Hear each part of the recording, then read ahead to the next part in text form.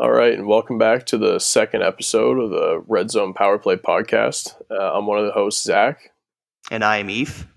And we're going to get a good rundown on what's been happening in the NHL the last week or so. We left off the end of last episode with a quick breakdown of the first few games. I wanted to get a little more in depth on games 4 and 5. Game 4, the Lightning came out. They were the dominant team. The Stars really didn't have much of a chance. They clearly are showing why so many people picked them to win from the start of the season. Game 5, the Stars had their statement win coming back, trying to force Game 6 after they went down 3-1. They really, had some lucky bounces there and a couple penalties that were missed on both sides. The refs kind of playing a little bit of catch up. Calling some bad penalties and then having to make it up to go in the other way. But as of right now, the main thing that the Stars need is they need Hudobin to really get locked in. As of right now, they're down 1-0 at the end of the first period.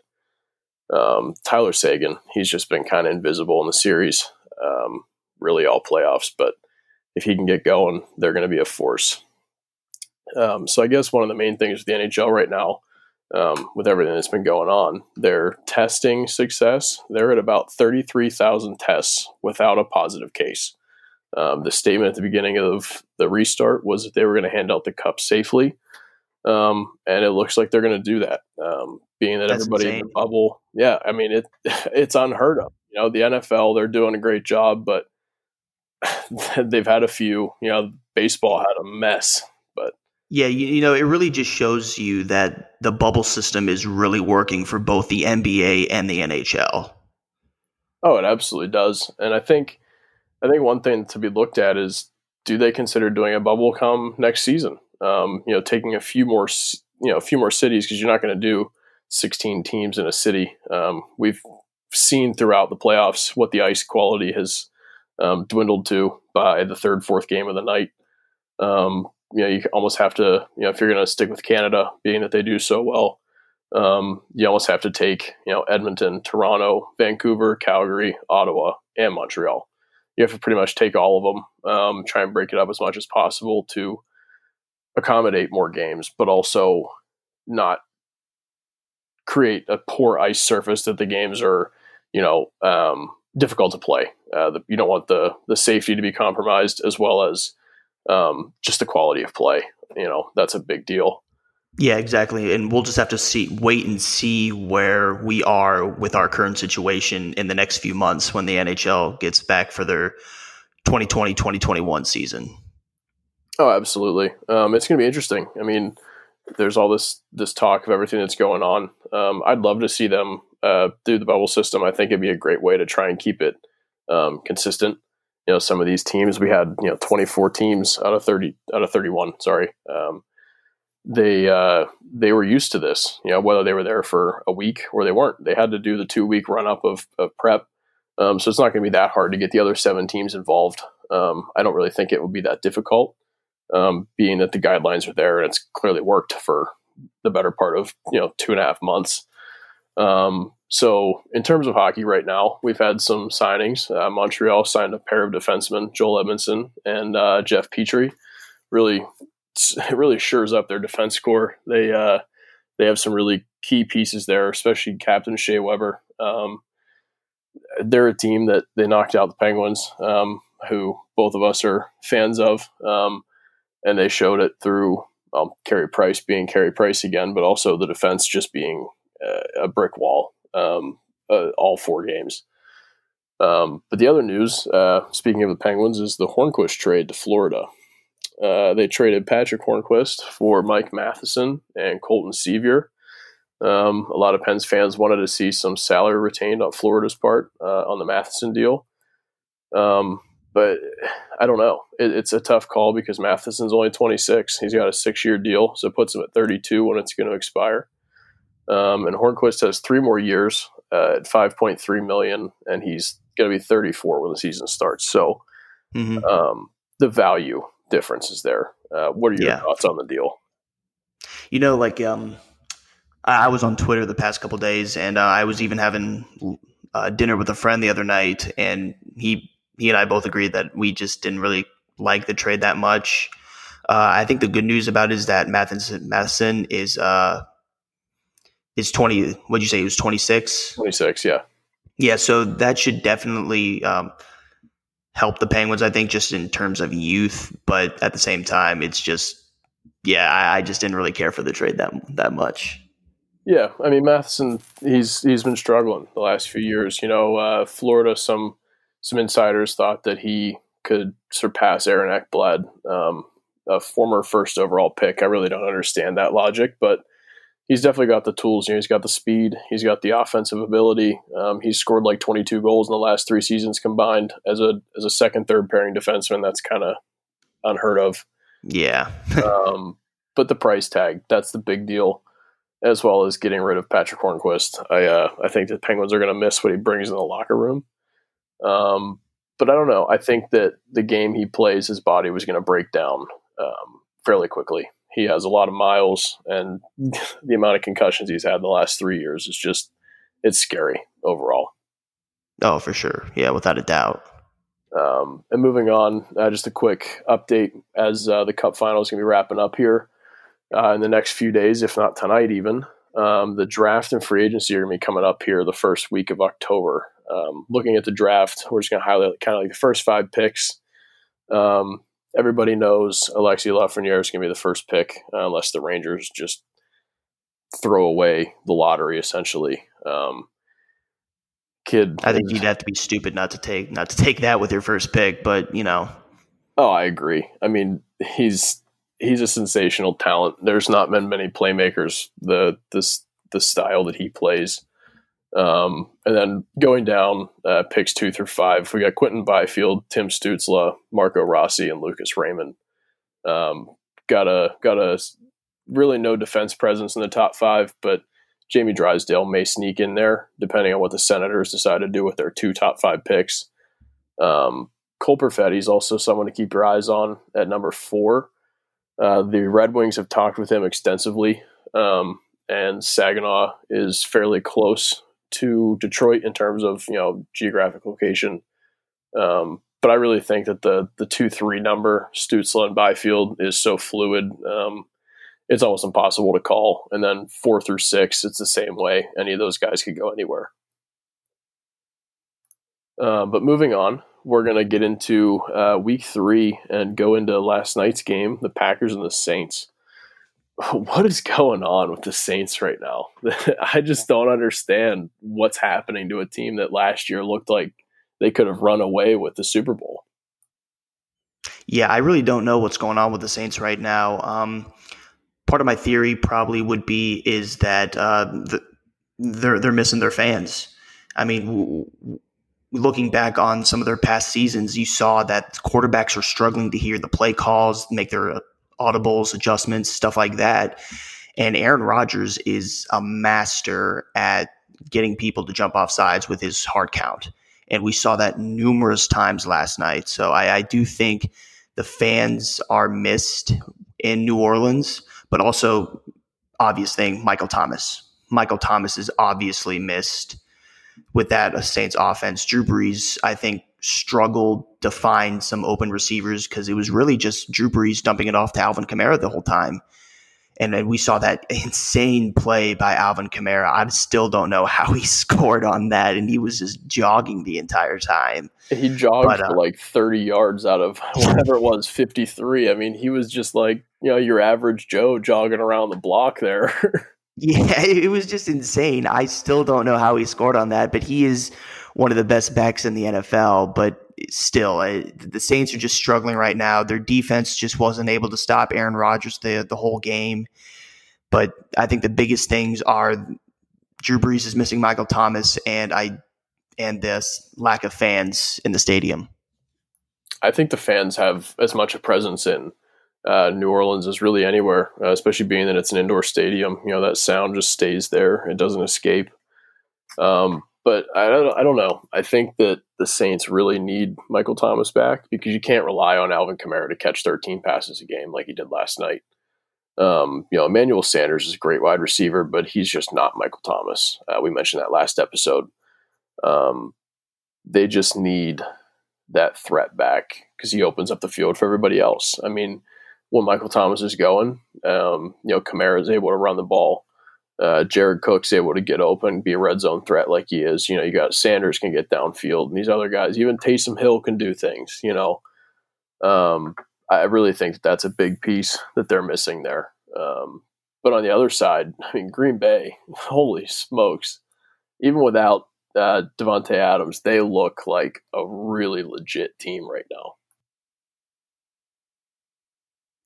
Without question there. Aaron Rodgers went 21 of 32, 283 yards, 3 touchdowns, kind of looking like the Aaron Rodgers that we're used to seeing, because last year he was just handing the ball off the entire time to Aaron Jones. But he looked so well last night. Their top receiver was Lazard with 6 receptions, 146 yards, and that touchdown.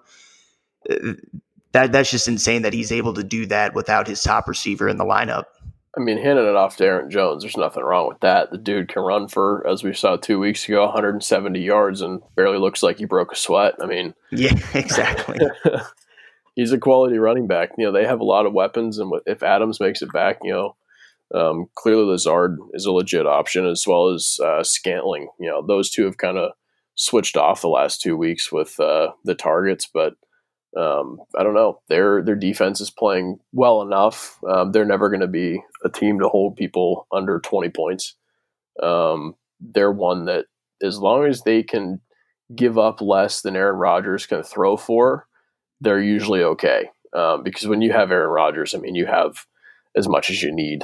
He looks like the Aaron Rodgers of 2-3 years ago, throwing 45 touchdowns and 2 interceptions. He looks sharp. He looks like he's doing really well with this new system. Kind of more modern, more his style than what McCarthy was bringing his last few years in Green Bay. Oh, without question there. And just to go back to the Drew Brees thing real quick, it doesn't really help when Drew Brees was just, I think I mentioned this before, but he's just dumping it off to Alvin Kamara, and he's not spreading the field enough like he was when Michael Thomas was there.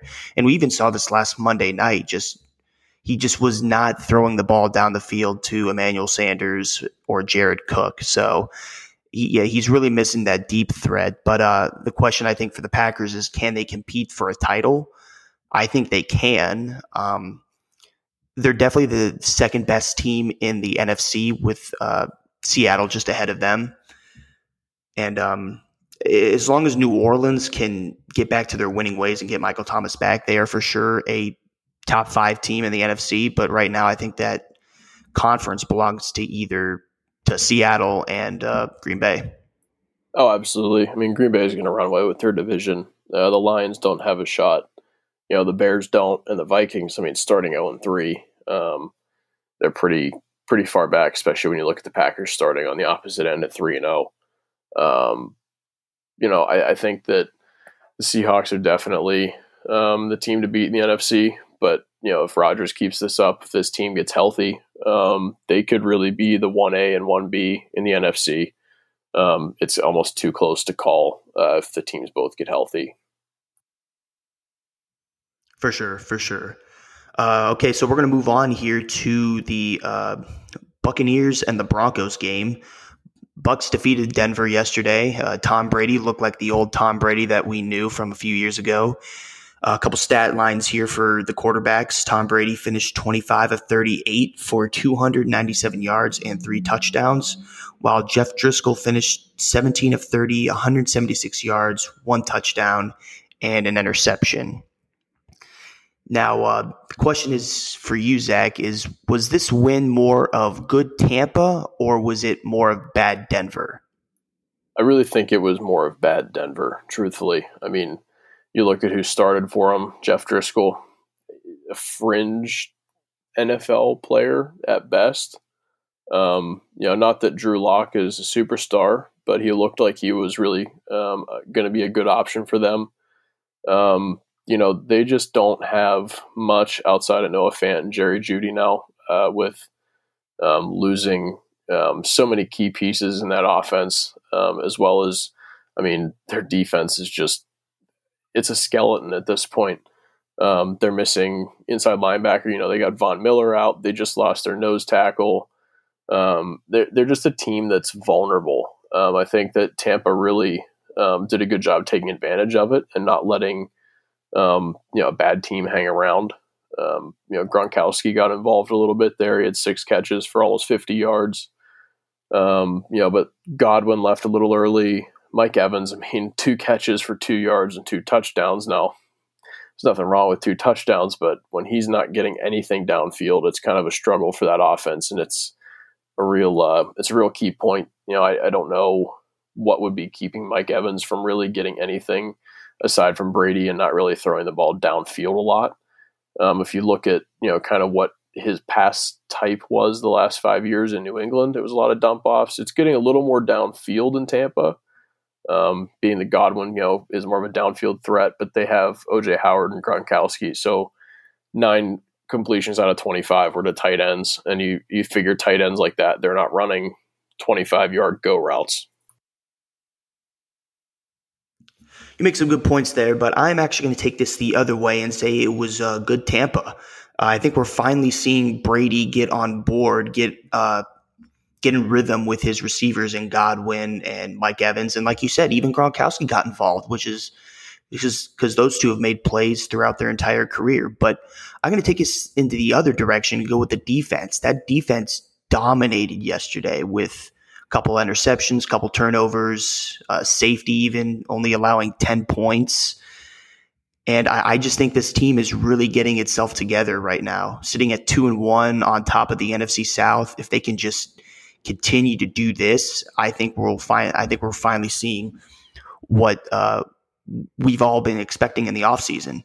And I got to give a shout out here to Scotty Miller, BG alumni, because I am a BG alumni as well, with 3 receptions for 83 yards, leading the team there. So great job great to see him get involved in that offense. Oh, absolutely. Brady was always one to spread the ball around. We knew that. He could make any wide receiver look good, but Scotty Miller looked really good in that game yesterday. Especially 3 for 83. It shows that he was getting open. It shows he was creating space for himself, and that Brady trusts him, which is a huge thing in that offense. Just real quick here, Scotty Miller's looking like that Wes Welker that Brady had back in back in 2012. He's that slot guy. He's that guy that Brady relies on and trusts. So I agree. There's no doubt that Brady trusts Scotty. No, he definitely does, and it's a good thing. Like I said, if you get on Brady's good side, you're gonna look pretty darn good, because he knows how to spread the ball. He's gonna get it to you, especially from the slot. He loves looking for his slot receivers. He had Wes Welker, he had Hogan, he had Edelman running out of the slot for how many years. His slot receivers are sometimes the most productive in his offense. Without question. So moving along to the Cowboys dropping one to Seattle. Now, we both figured that Seattle will win this game. But my goodness, Russell Wilson. We spent 20 minutes talking about him last week, but how can you not, when you're putting up 315 yards and 5 touchdowns, and you're putting up 5 touchdowns back-to-back weeks, and you set the NFL record for most touchdown passes through the first 3 games. There's not enough to be said, and especially his MVP candidacy. His QB rating on the season, it's up around 139. His highest in his career was 2 years ago at 110.9, but sure, it's a very small sample size, but 139 through 3 games, that's just ridiculous. Insane. Ridiculous. There's no question that Russell Wilson is the front runner for MVP right now. I think 2 quarterbacks behind him are Josh Allen and Kyler Murray, but they're just not on the level like Russell Wilson is at right now. And throughout the 3 weeks, Russell Wilson hasn't thrown an interception. He's protecting the ball. He's spreading it around to DK Metcalf, Chris Carson, Tyler Lockett, all those guys. Even Greg Olsen got involved yesterday. Yeah, exactly. And that's a name that, we haven't heard of in a while, but just Russell Wilson is like the magic man. He's just making plays all over the place. And I got to laugh at that DK Metcalf play earlier in the game when he was about to walk in for a touchdown and then was just slowed down and let Diggs come in and hit the ball out. Otherwise, he would have had two more. He would have had 2 touchdowns instead of just the one. Mm-hmm. No, I mean, anytime I see a receiver lose the ball at the goal line, granted this wasn't on his own, I think of Deshaun Jackson. That's what really started it all, and it's happened how many times since. Yep. It's just one of those things, man. Like, I get, kind of showing off that you burned a corner, whatever, you made him look bad, you broke his ankles. But, I mean, your primary goal as a receiver is to score. Slow down, sure, but like at that point, reach out, just put the ball across the plane, and you can do whatever the heck you want. Like as we know in the NFL, all the nose of the ball has to touch the white line. The first thing that he's got to do is realize that, yes, you beat the corner, but you still have him behind you chasing you. So you shouldn't slow down at like the 3, 4, 5 yard line, whatever it was, to allow the cornerback to come up and hit that ball out for a touchback. If you got to catch the ball and then just run in for a touchdown. And like you said, afterwards, then you could do whatever you want. Oh, absolutely. I mean, it's not like you're playing, backyard football that the corner gets beat. Your buddy that you burned on a route is just going to stop and you're going to score standing up. It's the NFL, and these guys are playing for paychecks. They're playing to get into the playoffs. The Cowboys aren't in a great position right now. Dropping to 1-2. I mean, they're a team that they need to win games. Granted, their division is, kind of a joke, but yeah, their division is terrible. Trash, straight trash. It really is. I mean, we thought the AFC South was bad. That's just terrible. But the point being, you're playing for money here. Metcalf, you're in your second year. You're trying to make your money. You're trying to get paid. That corner is trying to do the same thing, but you got to realize you need to score in that instance. You can't let 15 yards of field between you and the corner be closed and then have the ball go out of the end zone for a touchback. Absolutely, 100%. But I'm going to show some love here for Dallas too. I think Dak Prescott had another big game. He went 37-57 for 472 yards, 3 touchdowns. He did have those 2 picks.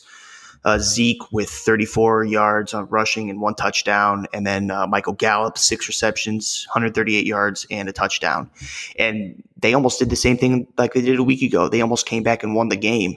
And how Dak Prescott on the last play of the game really was able to avoid the sack and just throw the ball up. I mean, it was an interception, but just his ability to extend that play tells you that he's not going to give up on this team or the offense really. But again, Seattle just dominant again, another nail biter, but in the end, Seattle.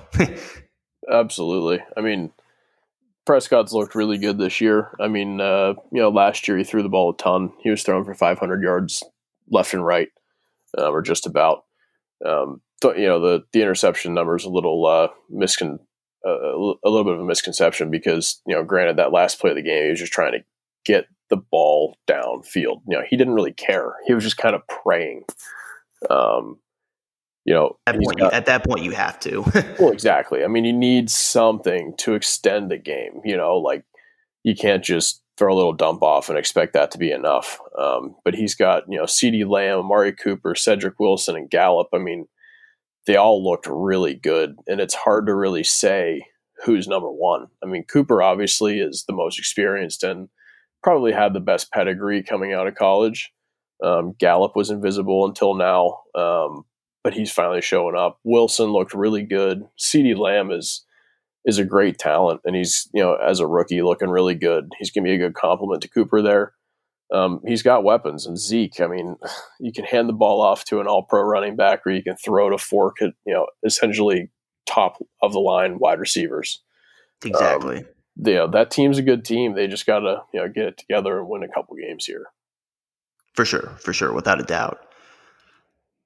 So we got a couple of winless teams in the NFL right now, but we've selected 4 who we think are the 4 worst teams in the NFL, and those teams are the Bengals, the Eagles, the Jets, and the Falcons. So Zach, The question is, out of those 4 teams, who's the worst team in the NFL? See, we considered 5. The Giants were the 5th team. I just got to give a little note on the Giants. They're so devastated with injuries, you can't even call them the worst team because they're not even able to put out what would be their best lineup and prove why they're not the worst team. But out of those 4, the Bengals, Eagles, Jets, and Falcons, I got to say the Jets. I mean, the Bengals, Joe Burrow looks really good. They just don't have much around him, and there's not a whole lot he can do. Granted, Tyler Boyd and A.J. Green and Joe Mixon are great. But outside of that, the line isn't that great. The defense isn't really going to do enough to keep them in a lot of games. The Falcons, I mean, I can't call them the worst team. They just kind of have this whole don't want to play the fourth quarter thing right now. But Julio, Russell Gage, Calvin Ridley, Matt Ryan, Todd Gurley, the defense that they have, there's no reason why they shouldn't be winning these football games. And the Eagles, they're such a weird team for me. They can go from looking like 13-3, like what they were a few years back, to what they are now, where they're not playing. Essentially, they're Carson Wentz, he's just a mess. But the Jets, to me, are the worst team in the NFL. Granted, Le'Veon Bell's hurt, Jamison Crowder's hurt, probably their top 2 offensive players. Darnold he can't keep the ball in the Jets receivers' hands. Everybody else gets the ball, but the Jets receivers. Receiver-wise, without Crowder there, what is it? Braxton Berrios, is that their number 1? I have no clue. They were playing with a bunch of nobodies yesterday. I think Chris Hogan is on that team, or no, I think he's on the Panthers. But either way, that just a bunch of nobodies. I mean, you literally could go to your local YMCA and put together a football team that could compete with them. Yep. I mean, that's pretty much how they probably got their receivers too. They probably went to the streets of New York and said, "Hey, you want to play wide receiver for us this weekend? Yeah, we'll sign you to a contract, $500, and a free sandwich card for the rest of the year at Chick-fil-A or something." I don't know. They're a team that they've been rebuilding for how long, and they thought Darnold was the answer. When he was drafted, I really didn't think he was going to be the answer. He didn't know how to take care of the ball in college, and coming out, I mean, he doesn't know how to take care of the ball still. And their defense, I mean, they just lost to the Colts 36-7. I mean, I think it was 7-7 after the first, and they gave up 29 straight points. I mean, they didn't stand a chance. Rivers didn't really have to do a whole lot. The Colts didn't really run that many offensive plays. But average yards per carry for the Colts were anywhere from 3 for Nyheim Hines as their kind of last string running back, up to 4.5 for Jonathan Taylor. And some of their receivers were averaging 17, 16 yards per catch.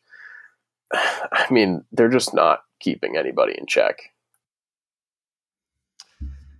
I got to agree with you on this one. The Jets are by far the worst team in the NFL, and it's really not even close. I was thinking it was the Eagles, but for coaching reasons, just because they tied to the Cincinnati Bengals yesterday, and Doug Peterson decides to punt the ball on their own 40, 45, 49-yard line instead of going for it and try to put your quarterback in a good position to at least get a field goal out of it. But at the end of the day, it's for sure the Jets, and Adam Gase is by far the worst head coach in the NFL.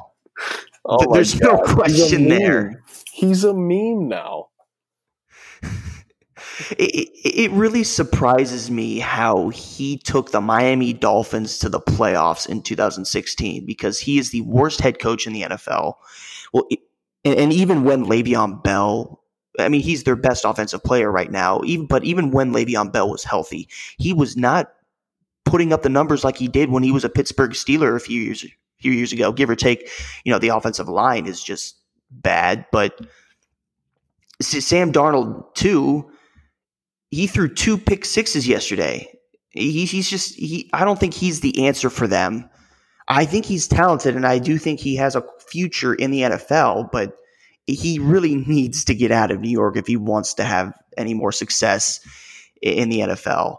And also an honorable mention here for worst teams in the NFL. You got to throw the Broncos in there, but for what you pointed out too earlier, Zach, with the injuries to the New York Giants, they're also facing numerous injuries as well. Yeah, I mean, as we mentioned last week, hence the title, just injuries galore. There's so many teams that are so injured now that are going to struggle. But I really think that the Jets are just in a league of their own below the NFL, like that. Like I said, the YMCA rec league. But let's move on to talking about worst teams. We already mentioned how bad the NFC East is. Let's talk about the NFC East. I mean, they got I think the Washington Redskins. Oh wait, not Redskins. I'm sorry, Washington football team. That's one that's going to take some getting used to. Hey, at least you corrected yourself. You're good. I don't want to get yelled at by anybody, but they're currently in first place in the NFC East, being that they won their division game earlier on. I mean, they're 1-2. Dallas is 1-2. Philly's 0-2-1, and the Giants, I mean, as we know, are 0-3. I don't know. I mean, what do you even say? That division, Dallas should be the team that wins the division easily. Philly should be second. Washington should be third, and the Giants are going to be last. Washington's got some talent. Terry McLaurin's pretty good. Dwayne Haskins. I'm a sucker for Alex Smith. I always have been. I liked him even back with San Fran, and I really want to see him, get into a game at some point. But Haskins is going to be their quarterback for now. He's not going to be the answer. Just kind of like the RG3 experiment. I think it's going to last a couple of years, and then they'll realize his inaccuracy and just kind of like overall football IQ is not sufficient.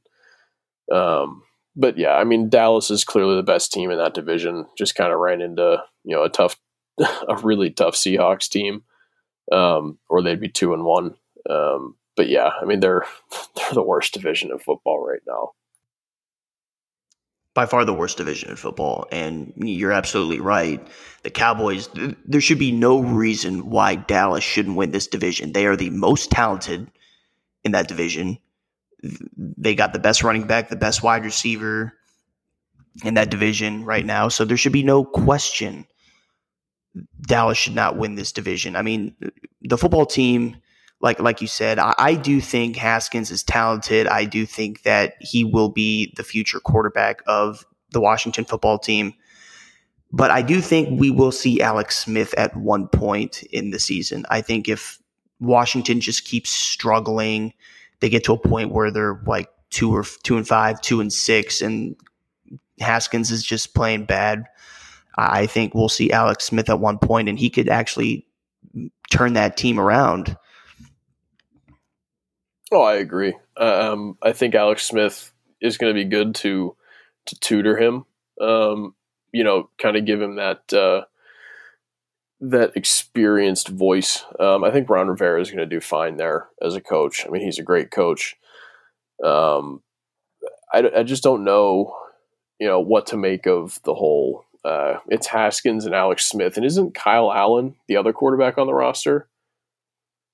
He might be. He might that played in Carolina last year. Yeah. Let's take a look right now. But I think you're right. I think he did follow Ron Rivera to Washington. Yeah, he's listed as QB2. Last year he had 17 touchdowns, 3,300 yards. That's a pretty solid season, and he missed 3 games while Newton was still starting. Allen's a good quarterback. I think Ron Rivera really trusts him. I'd be interested to see if Haskins maybe falls out of favor or, God forbid, gets hurt, which obviously I don't wish that upon anybody. No. I'd be interested to see, what Kyle Allen could do, or if it came down to maybe being Alex Smith. I wouldn't be opposed to seeing any of those 3 quarterbacks succeed. I think that they all deserve a fair shot. But yeah, I mean, Washington, they're a team that maybe in a couple years could be a lot better, but it's just going to be a little while still. I'm going to take this into the defensive route here for a second, but I do think Washington may have the best defense in that division as of right now. I mean, Dallas has a great pass rusher in Aldon Smith, and they got two really good linebackers in Jalen Smith. I think Sean Lee is the other linebacker since Van Der Esch is out, but that secondary is just atrocious right now. But Washington, I think, with their pass rush and their linebackers, I think they could be the best because Washington got the best pass rusher in the draft in Chase Young. I mean, it's unfortunate he got hurt on Sunday, but I think if he can get healthy for the rest of the season, he will for sure be the defensive rookie of the year. I agree. I think Washington's defense is hands down the better defense because really you're only comparing it to Dallas. Obviously, the Giants really aren't in that conversation, nor are the Eagles. I think that the Cowboys have the best pass rush, but everything else just leans towards the football team. I think what Dallas needs to do is go out there and sign Earl Thomas. Yeah, I'm still amazed that he's on the market still. Exactly. I get that he's a little bit older. He's been hurt lately, but it's Earl Thomas. I mean, he has that experience. He's been to Super Bowls. He's been a dominant, defensive back presence. The fact that he's still unsigned is just mind-boggling to me. I think teams are more worried about like his locker room issues because, he hit one of his teammates in practice when he was with the Ravens. So I think more teams are worried about that than they are his talent because he's for sure a talent, but he just needs to get to a team with a good coaching culture that can coach him to say, hey, just leave your ego on the practice field or at home and don't bring that here. Oh, absolutely. You got to get that in check if you're Earl Thomas, and that's what's keeping him from getting paid right now. Quick little side note, man, the Chiefs are making the Ravens look bad. I'm sorry. I know we're both watching it right now, but Lamar just looks, helpless out there. That fumble recovery. The Chiefs are up 27-10, 45 seconds left in the first half. I don't know. That's crazy. Anyways, it's insane. Yeah, I had to give a little game break there. But yeah, let's move on from some of the worst teams to the unbeatens that are left in the NFL. We got the Steelers, the Titans, the Seahawks, Ravens, and Chiefs. One will not be in a couple of hours. The Bills and the Packers, and surprisingly, the Chicago Bears. What do you make of that list of unbeaten teams? It doesn't surprise me from some of these teams, but I do think the team that surprises me the most are the Chicago Bears. Just with their quarterback situation right now, they just made the QB switch to Nick Foles, which is the smartest decision ever because he's way better than Trubisky. So it does look like we are seeing the last of the Trubisky era in Chicago. But other than that, I mean, the rest of the list doesn't surprise me. I mean, the Titans doesn't surprise me because they're a team that was in the AFC Championship a year ago. They're not playing probably like they were a year ago, but at the end of the day, they still got Ryan Tannehill still playing at a good level. Derrick Henry still a monster back, and the defense is still playing really well. The Steelers, again, they're playing really good right now. Ben Roethlisberger coming back from that elbow injury, playing like he's always have him playing, and the Steelers defense is just hands down one of the best defenses in the league. Then the rest of the teams, I think they are for sure Super Bowl contenders. Ravens or Chiefs. I know one is not going to be undefeated after tonight, but even whoever comes out here with the loss, they're still a Super Bowl contender. Seahawks, probably out of these teams, are the clear favorite.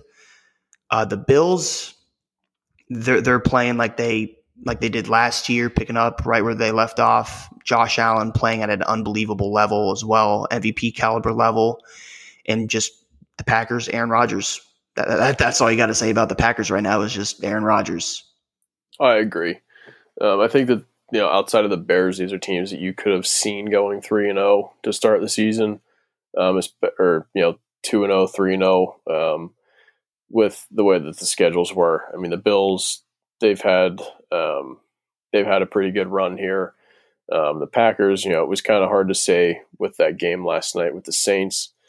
But the Steelers haven't had that tough of a run these first 3 games, especially with the injuries that other teams they're facing have had.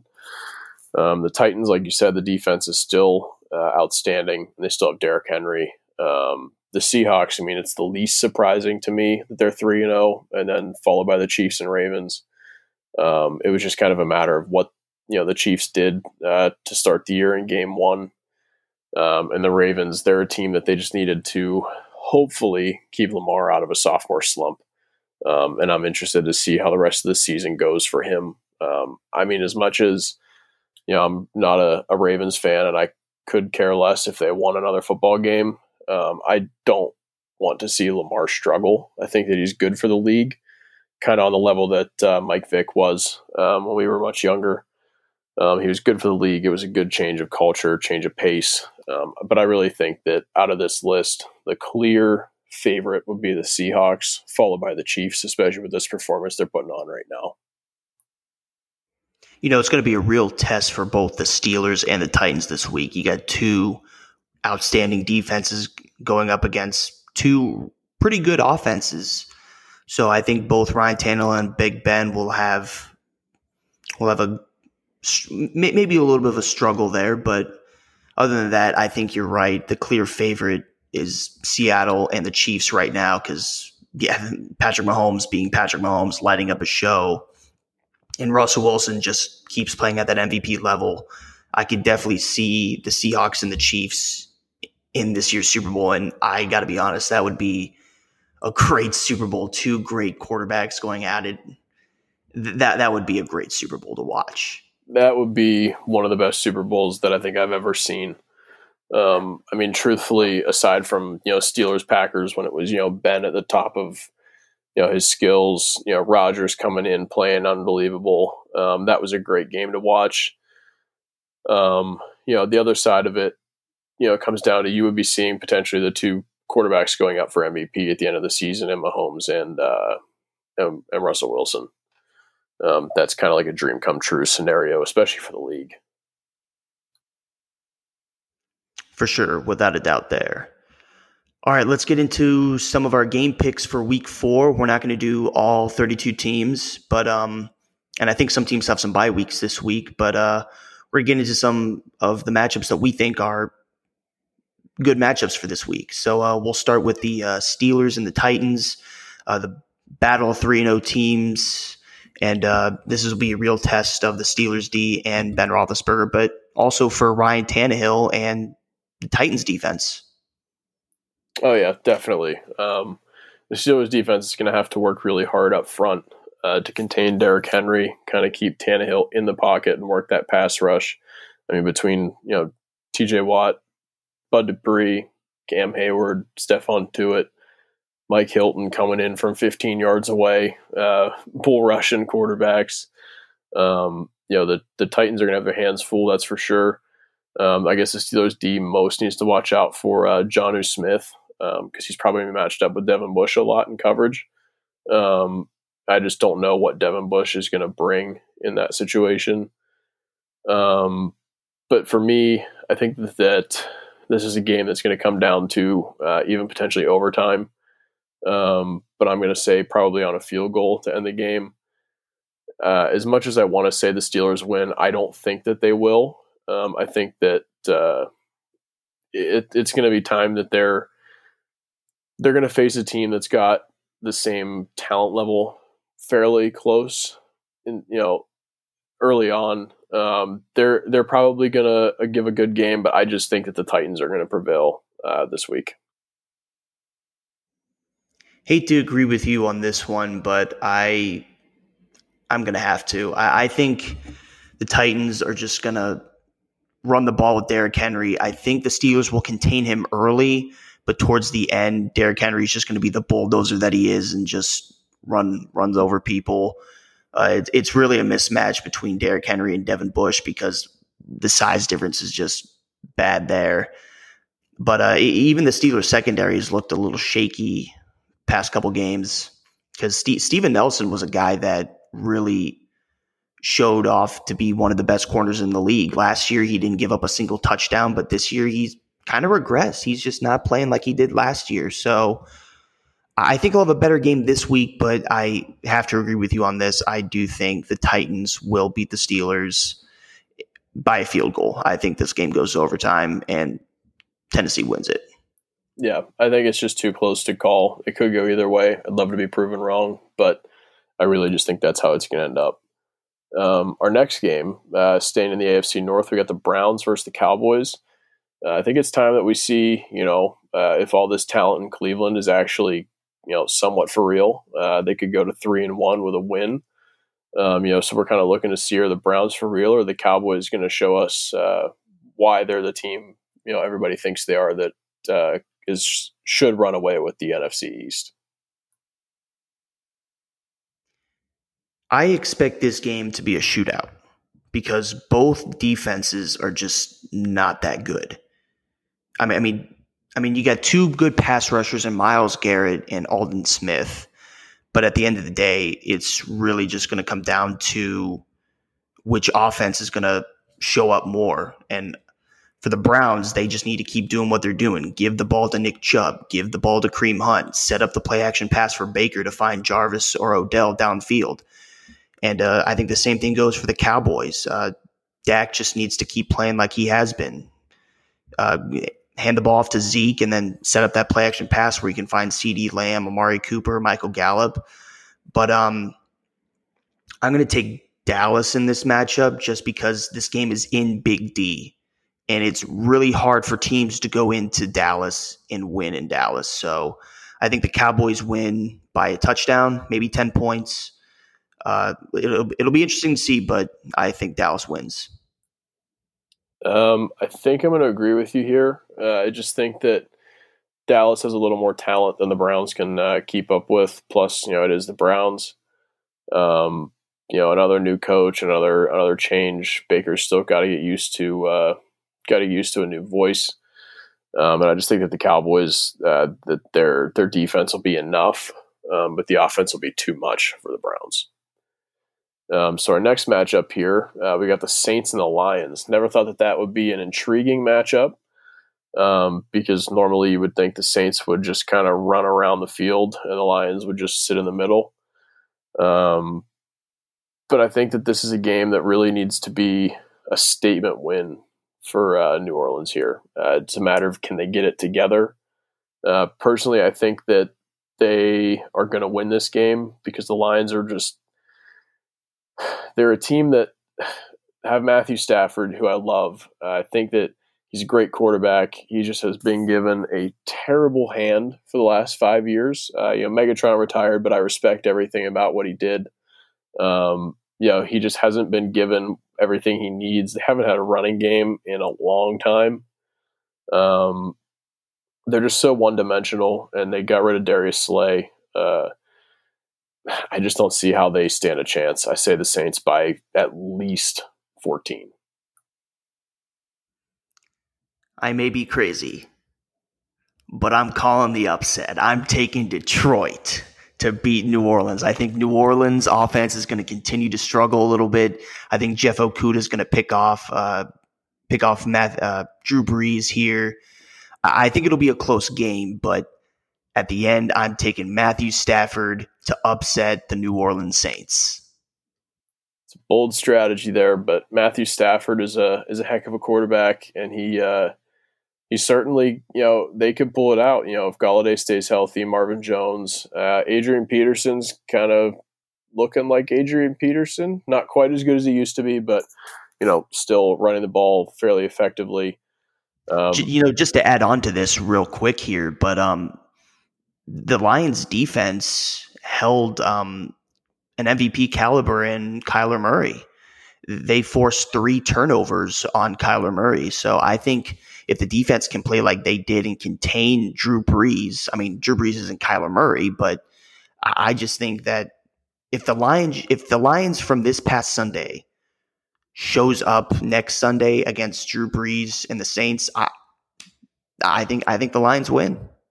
I think they definitely have a shot. I guess my thought is that the Saints are going to get back on track. I think that Peyton's going to really motivate them, and I think that Breeze knows how to rally that locker room.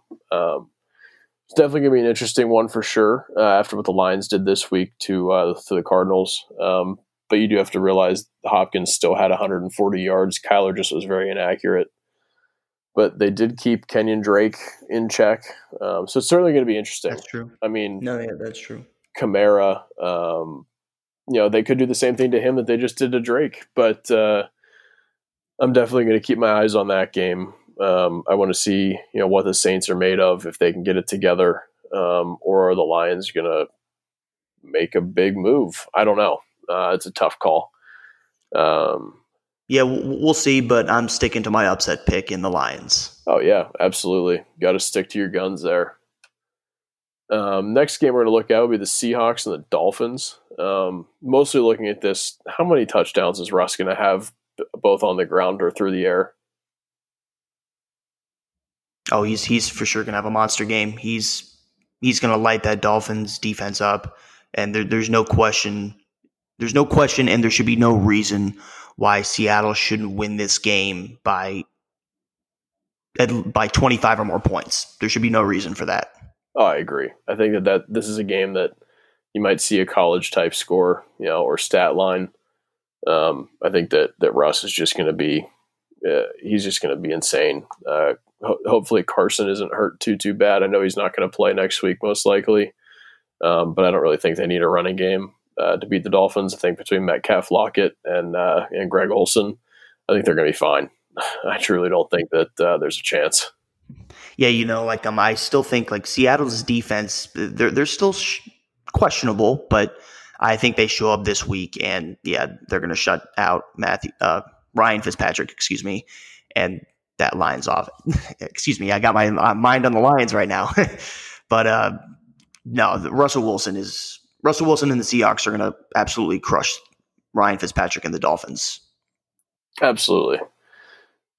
Next game we're looking at will be the Chargers and the Buccaneers. These last three games have been kind of weird matchups to really be taking a look at. But I think a lot of the matchups are a little weird, this week. So we're looking at Justin Herbert and Tom Brady, the 43-year-old versus the 23-year-old. Kind of like that strange thing that we've been seeing with Tom and a lot of rookies the last few years. Being that he's getting up there in age, you're kind of looking at the comparison.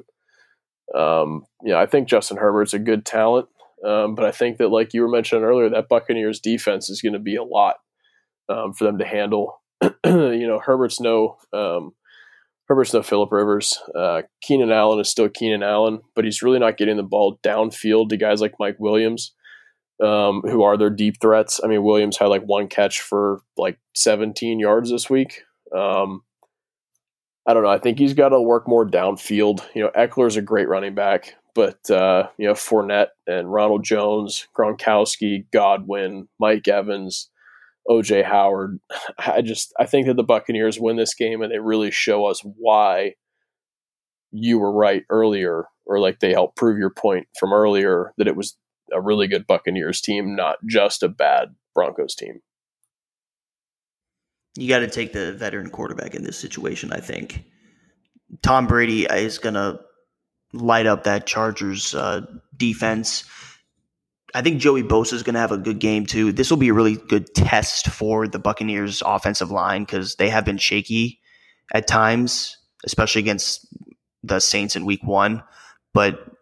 I think that this proves my point that it's a good Buccaneers team.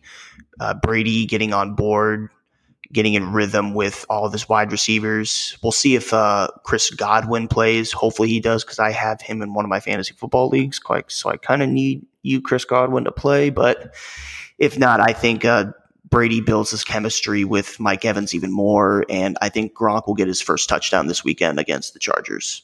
Oh, I absolutely see that happening. I think Gronk gets on the board, and I think it happens in a big way. I think it's a classic, just man amongst boys kind of touchdown for Gronk. He's not the same player he was, but I still think that that's the kind of game we're going to see from him.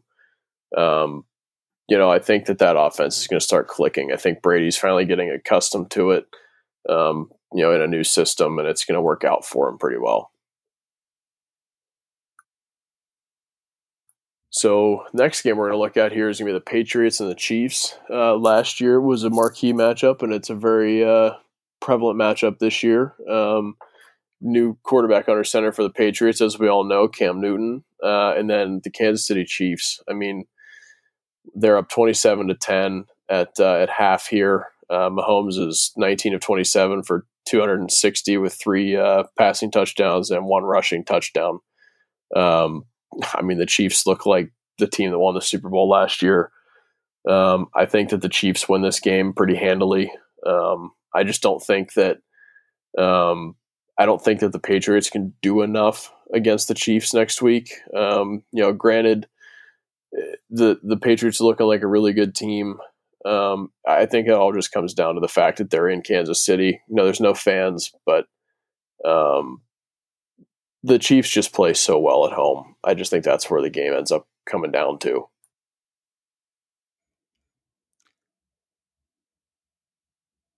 Sorry, I lost my train of thought there, but no, I think I have to agree. But this is a real test for the Patriots to see if they can be contenders in the AFC. But at the end of the day, I like the fact that Kansas City is playing in Kansas City. So, yeah, I have to agree. I think Kansas City's defense, it gets to Cam Newton, keeps him contained, especially with the way Kansas City's playing right now. And I think Patrick Mahomes is going to pick apart that defense. Absolutely. And I'll correct what I said before. The Chiefs are one of the teams in the league that are letting fans in. It's still nothing like what they used to have at Arrowhead, breaking sound level records and all that kind of stuff. It's just that atmosphere, regardless, fans, a few fans, or all the fans that can fit. It's something else for that Chiefs team. Well, we saw that week 1, the Kansas City Arrowhead, they allowed some fans in. I forget how many fans they allowed in, but I think with at least a few fans in there at Arrowhead, they will for sure. The fans are going to help out the Chiefs a lot. All right, so now we're going to look at the Vikings and the Texans. 2 0-3 teams. The Vikings are a team that the last few years has been a contending level team. The Texans as well, they were expected to be. So I guess the way we're looking at it is something has to give. Someone's got to get that first win. And which team, I guess my question to you is, who's going to struggle the most if they start 0-4? To me, I think it's the Texans. I think they will struggle the most if they start out 0-4. They haven't been able to stop the run at all, especially in the fourth quarter. We saw the stat line yesterday when they were playing the Steelers.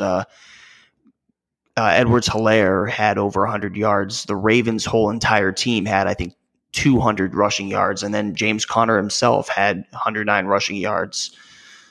And the Texans' defense is going up against Dalvin Cook, a really good young running back right now who just had over 180 yards rushing yesterday. So to me, I think the Vikings take this matchup. I just don't trust the Texans right now. I think Deshaun Watson, he's still good, but he's still missing DeAndre Hopkins. He's not finding receivers like Will Fuller, Randall Cobb, Brandon Cooks, and David Johnson still hasn't really showed up besides week 1. So I like the Vikings in this matchup. I think they'll win it by 10 points. I think one of the biggest surprises on that Texans team is with the taking away DeAndre Hopkins, how Brandon Cooks has just like not been on the field. He's been on the field, but his production is next to zero. I think that's just shocking to me. You'd think that he'd be someone that could potentially replace some of that production. They got Kenny Stills, they got Randall Cobb, they got Will Fuller, and then Brandon Cooks. I mean, those are some pretty experienced quality receivers that are just not doing anything. And David Johnson, a guy that ran for 2,000 yards and received for 1,000. I mean, how do you not put together some sort of offensive production without those, with all those guys? I think I have to agree with you. I think that the Vikings take this game. The Texans will be motivated. Don't get me wrong, but I just think that the Vikings like you were mentioning with Dalvin Cook, I think that they just have it going. I don't think that they really need Kirk Cousins to do much of anything. I just think Cook's going to do more than enough. I just think that the Texans going 0-4, that's going to signal a need for change. I think especially on the coaching front. Real quick here before we move on to our next game pick, but out of those 4 teams that we talked about earlier, and including the other winless teams, who do you think has the best chance at making the playoffs? Out of the winless teams? Yep. I don't know. I mean, the Texans, it's tough. We're talking about how they're struggling and they're a team that, is going to need some change. But you look at the other winless teams, you have Minnesota wins like we think, they're not going to be winless anymore. That leaves, Atlanta, the Jets, the Broncos, the Bengals, and the Texans. The Broncos, they're missing half their team. The Jets are, as we both said, the worst team in the NFL. The Bengals, I think, are not going to make the playoffs just because Joe Burrow's in his first year. He's looked really good, but either way, I think that makes a difference.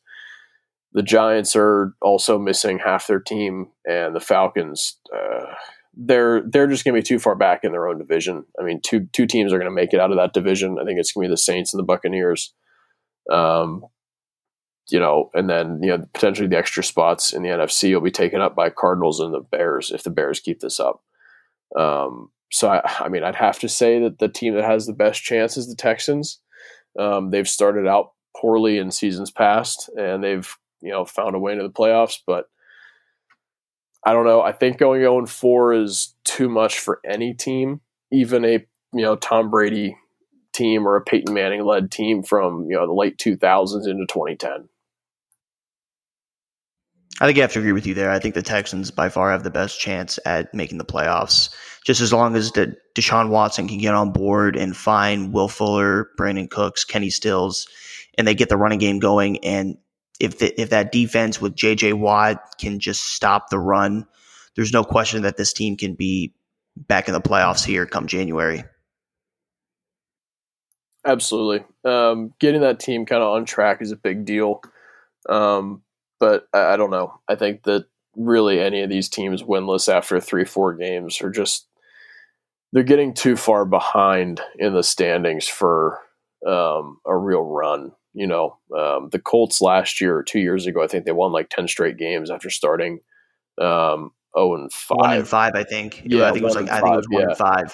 Yeah, 1-5, winning 10 straight. I mean, that's incredible. But I don't know. I mean, it's very uncommon, and that was a team that just kind of gelled and really got it going. They also had Andrew Luck at that time, so True. It's a big difference. Deshaun Watson's a great quarterback, but he's no Andrew Luck in my eyes. Moving on, we got the Bills and the Raiders here. Buffalo looks like a really good team, as we've said. Josh Allen's playing at a ridiculous level. Got to give a shout out to a couple of my coworkers with the Penguins. Big Bills fans, both from Buffalo. We all love Josh Allen. I root for the Bills mostly because they're probably my second favorite team in the AFC. And I also am a huge Josh Allen fan. But, he's got some chemistry now with Cole Beasley, Stephon Diggs. He's got John Brown still. Devin Singletary is still a solid running back, but they also have a really good defense. Yeah, they got some corners that are as good as anybody in the league, and they're going to probably contain this Raiders team. I think the Bills win this game handily. I don't think it even comes close to how close the game was this week with the Rams. I agree with you there. I think the Bills by far go into Las Vegas and they have their way with the Raiders. I think the Raiders, they had their fun the first 2-3 weeks. They just lost to the Patriots yesterday, but other than that, yeah, just Tre'Davious White, that defense is gonna ball big, and so is Josh Allen. Josh Allen is going to continue to ball, get the ball to Stephon Diggs, Cole Beasley, John Brown, and I think the Bills win big. I agree. And then last game we're looking at for this week is going to be the Packers and the Falcons. We're kind of looking to see, can Atlanta get a win and maybe play a game into the fourth quarter and not blow a lead, or are the Packers just going to move to 4-0? What are your thoughts?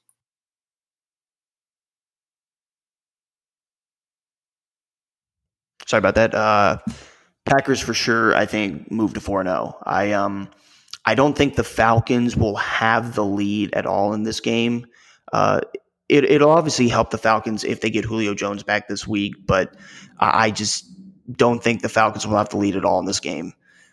Aaron Rodgers is going to have his way with that defense, and that defense of the Packers is going to get to Matt Ryan, and Falcons fall to 0-4, and Packers move on to 4-0. Yeah, I agree. I think the Packers just they keep it rolling. I think that if they stay healthy, if they potentially get Devontae Adams back, and then Aaron Jones, he'll be able to run pretty freely in this game. Being that obviously the Falcons will game plan for Aaron Rodgers, it'll open up the field for Jones. I just think that the Packers are going to move to 4-0, and I don't really think it's going to be much of a competition. Yeah, without question. Aaron Rodgers is just going to continue to play at the Super Bowl MVP caliber quarterback that he is. I agree. So yeah, that brings us to the end of this episode. Just a little update on the games going on right now. We got the Chiefs up 27-10. Oh, he just jumped off sides. Yeah, there it is. Nice moves there. So the Chiefs are up 17, just the start of the second half, and we have Tampa Bay up 2-0 at the end of the second period. So if Dallas doesn't get it going and get a couple goals here, maybe win the game, get it to overtime, it looks like Tampa Bay is going to be lifting the cup for the first time since 2004. And actually, there was a stat that I heard today on Spittin' Chicklets, a podcast that I love to listen to. That'll be the first team in like 80 years to win the cup and their captain to not be dressed. Steven Stamkos missing the rest of the playoffs with his lower body injury that he's been struggling with since February. So something to keep your eyes on there. You might see the captain walking out in jeans and a jersey, looking like Mountain Man from Mount Everest with his long hair and his beard, but yep. It's going to be interesting. I've always been kind of a Dallas fan, but I'm also a Stamkos fan. I feel bad for him getting hurt a lot. So I guess to me, I can't really go wrong. Stamkos gets a cup or Dallas gets a cup. It's going to be interesting to see, and maybe we'll see a Game 7 here.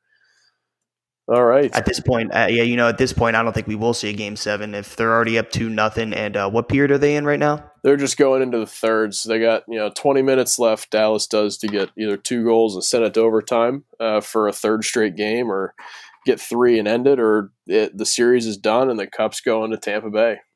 I think we see that tonight, and the Chiefs are just having their way with the Ravens right now. The Ravens just got a turnover, which could maybe turn the game around for them, but I think the Chiefs win this game. Yeah, I think the Chiefs win. I mean, they're up 17, 10 minutes to go in the third. Mahomes right now looks like why they paid him $450 million. So exactly. So that's all I have. Do you have anything else to add?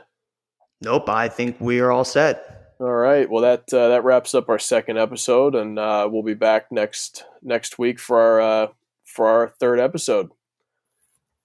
All right, cool. Hey, great to talk to you again, Zach, and looking forward to this again next week. Sounds good. Good to talk to you again as well. All right, see you guys. See ya.